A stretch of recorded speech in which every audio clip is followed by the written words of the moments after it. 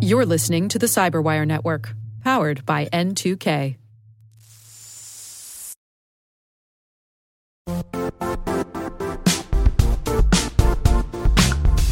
The IT world used to be simpler.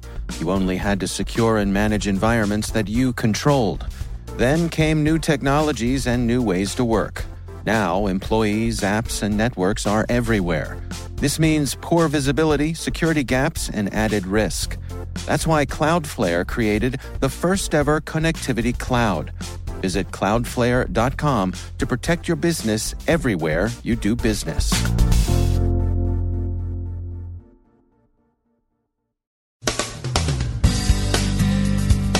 Cryptex ransomware gets decrypted again. ISIS may be fraying online. Germany's BFV says Russia's behind Pawnstorm. Russia prepares to shut down some 4,000 sites as nests of extremism and drug trafficking. The Vietnamese commercial bank mentioned in a SWIFT-related case says it detected and stopped the attempted fraud. Hacktivists continue doxing and DDoS campaigns against banks. Bug bounties prove tough to price. The VA wants industry's help in the dark web. And how come Vlad gets better Twitter analytics than Jim? I'm Dave Bittner in Baltimore with your CyberWire summary for Monday, May 16, 2016. We'd like to open the week with a bit of good news and a reminder that white hats can evolve their products just as well as black hats can. Cryptex ransomware had become resistant to the tools released to unlock its victims' files, but Kaspersky has cracked the latest Cryptex version, and the tool to free your data is available as Rhino Decryptor. It can be downloaded from Kaspersky Labs' support website. Bravo, Kaspersky. U.S. officials report signs of shrinkage and disarray in ISIS. Intelligence garnered from observation of social media suggests that the self-proclaimed caliphate is having difficulty sustaining effective inspiration online, and that pressure on the ground has induced it to declare a state of emergency in its self-proclaimed capital, Raqqa, Syria. The endgame is expected to be tragic and ugly. Signs suggest ISIS may be seeking to move its center of gravity from the Levant to the Sahara's Mediterranean coast as it shifts operations to Libya and then perhaps Tunisia. Al-Qaeda seems poised for an attempt to displace its rival in Syria itself. Expect a surge in information operations from the base. The Pawnstorm Advanced Persistent Threat Group has long been regarded by observers as an agent of Russian security services. One of its victims is now making an official attribution. Germany's Domestic Intelligence Service, the BFV, has asserted that the Russian government is engaged in a long-standing cyber espionage campaign against a wide range of targets. Enemies, or as the BFV puts it, in a way that would seem designed to suggest Kremlin paranoia, suspected enemies. The targets prominently include Germany's parliament. Pawnstorm and its Sophacy tool have been found in a variety of other places. Researchers at Trend Micro and elsewhere have remarked on Pawnstorm activity in Turkey as well as Germany. Russian authorities are also active domestically, announcing plans to close some 4,000 websites on the grounds that they encourage extremism or facilitate drug trafficking. And in a move widely regarded as a response to government displeasure with its reporting on the Panama Papers, Russian privately held news business RBC has fired its 3 senior editors. RBC and its editors had reported extensively on oligarchs' appearance in documents obtained through the Mossack Fonseca breach. Investigation into the SWIFT-linked Bangladesh bank hack continues. Researchers from BAE are doing much of the groundwork here, with more reports that malware associated with the fraud bears significant similarities to code that appeared during the Sony hack. Last Thursday, reports of another attempted bank raid appeared, and over the weekend more information emerged. Vietnam's Tien Phong Bank says it's the bank cybercriminals targeted, but that they were able to detect and stop the attempted fraud.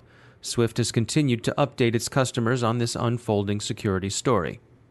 For its part, the New York Federal Reserve Bank responded to an inquiry about security from U.S. Representative Carolyn Maloney, a Democrat from New York, with a statement that it stands by its funds transfer procedures and that it relies principally on SWIFT verification for fraud prevention. The Cyberwire received some commentary from Dave Amsler, president and founder of Raytheon Foreground Security, on what people are calling, for want of a better shorthand name, the SWIFT heist.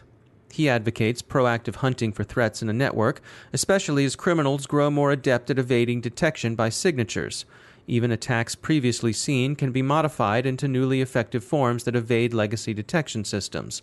Quote, looking at the recent Swift heists, it is clear that adversaries had gained significant access within those networks. End quote. Thus, enterprises should look within as well as without. Other unrelated attacks have continued to hit banks. The Turkish hacktivist group Bozkurtlar, people seem to think they're hacktivists anyway, released data they appear to have obtained from the commercial bank of Ceylon. Bozkurtlar is thought to have been responsible for earlier similar attacks on the UAE's Investbank and the Qatar National Bank.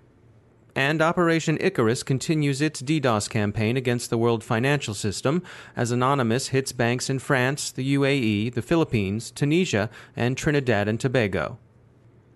In the marketplace, analysts continue their efforts to interpret the cybersecurity investment roller coaster. Cisco's results, to be announced later this week, are awaited with particular interest. Bug bounties grow in popularity. How these bounties are priced, however, remains a matter of some controversy. The market that sets the price is complex and necessarily, it would seem, far from transparent. Passcode notes this has led to a complicated mix of satisfied and dissatisfied bug hunters. The U.S. Department of Veteran Affairs, the familiar VA, issued a request for information last week that asks companies what they can do to help the VA scan the dark web for evidence of compromised and stolen data. Twitter's decision late last week to end the U.S. intelligence community's access to data miner social media analytics isn't playing well in the press. Wired calls it, quote, a move that left many scratching their heads, end quote, and the Wall Street Journal notes with strong disapproval that Russia Today still gets its data miner feeds. So what's up with that? It's okay to send data in near real time to Vladimir Vladimirovich, but not to Jim Clapper? Come on, Twitter. Where's the love?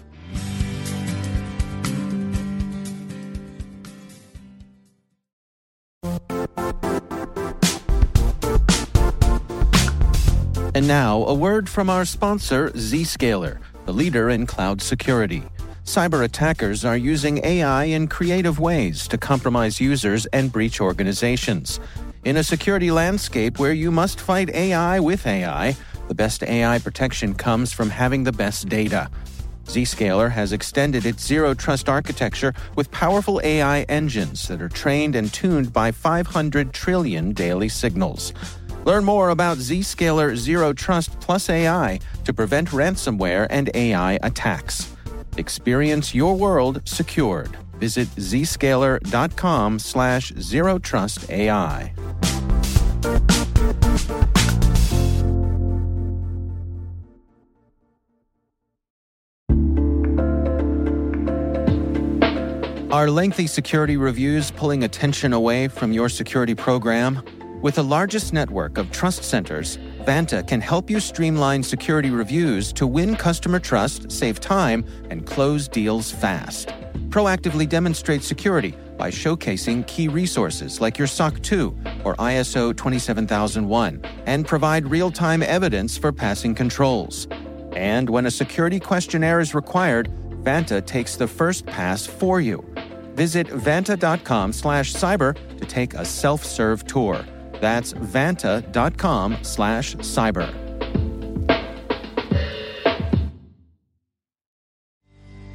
Joining me is John Lizabor. He's the CTO at Quintessence Labs, one of our academic and research partners. John, I know random numbers are an area of research for you at Quintessence Labs. Give us an idea, how do random numbers come into play when we're talking about cybersecurity? Almost all cryptographic operations rely on randomness for their security properties. All cryptographic algorithms, including cryptographic random number generators themselves, are deterministic.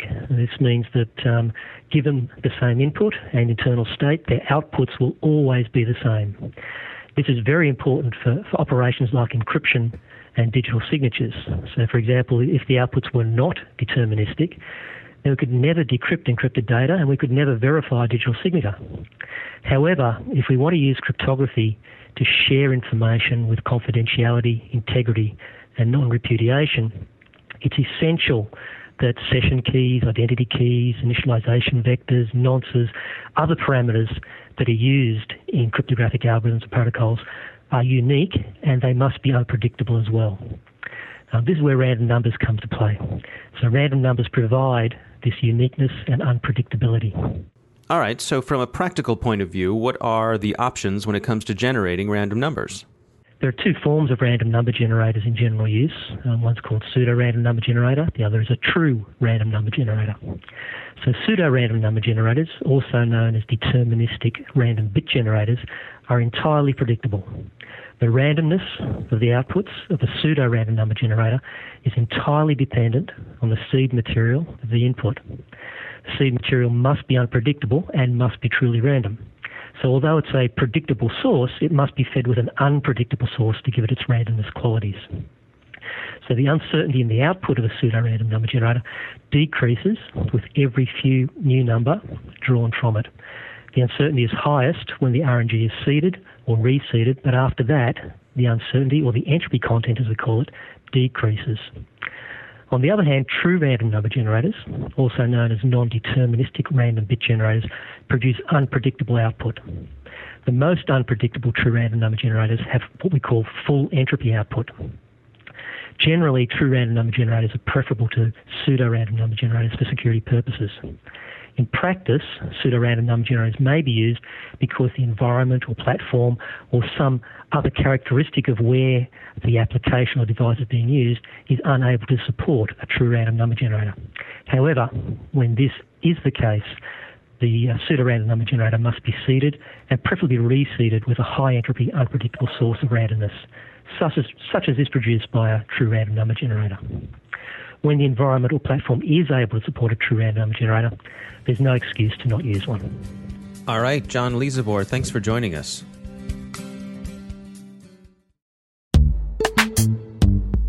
Struggling to secure on-prem apps with modern identity? Don't worry, you're not alone. Join industry leaders from Fortune 500 organizations to secure your apps on any cloud with any IDP, regardless of your environment's complexity. Meet Strata's identity orchestration platform, Mavericks. Say goodbye to the headaches of app refactoring and legacy tech debt. With identity orchestration, you can modernize legacy apps to use MFA or passwordless authentication in a few weeks, migrate from one IDP to another, and so much more without changing the app. No matter your IAM use case, Strata extends the value of your current identity investments. And the best part? You can try it for free today.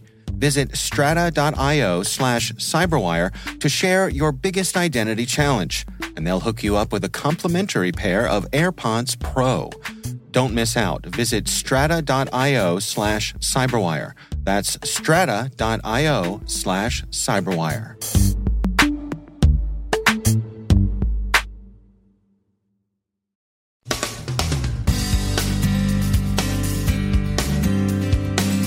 And that's the Cyberwire. We are proudly produced in Maryland by our talented team of editors and producers. I'm Dave Bittner. Thanks for listening.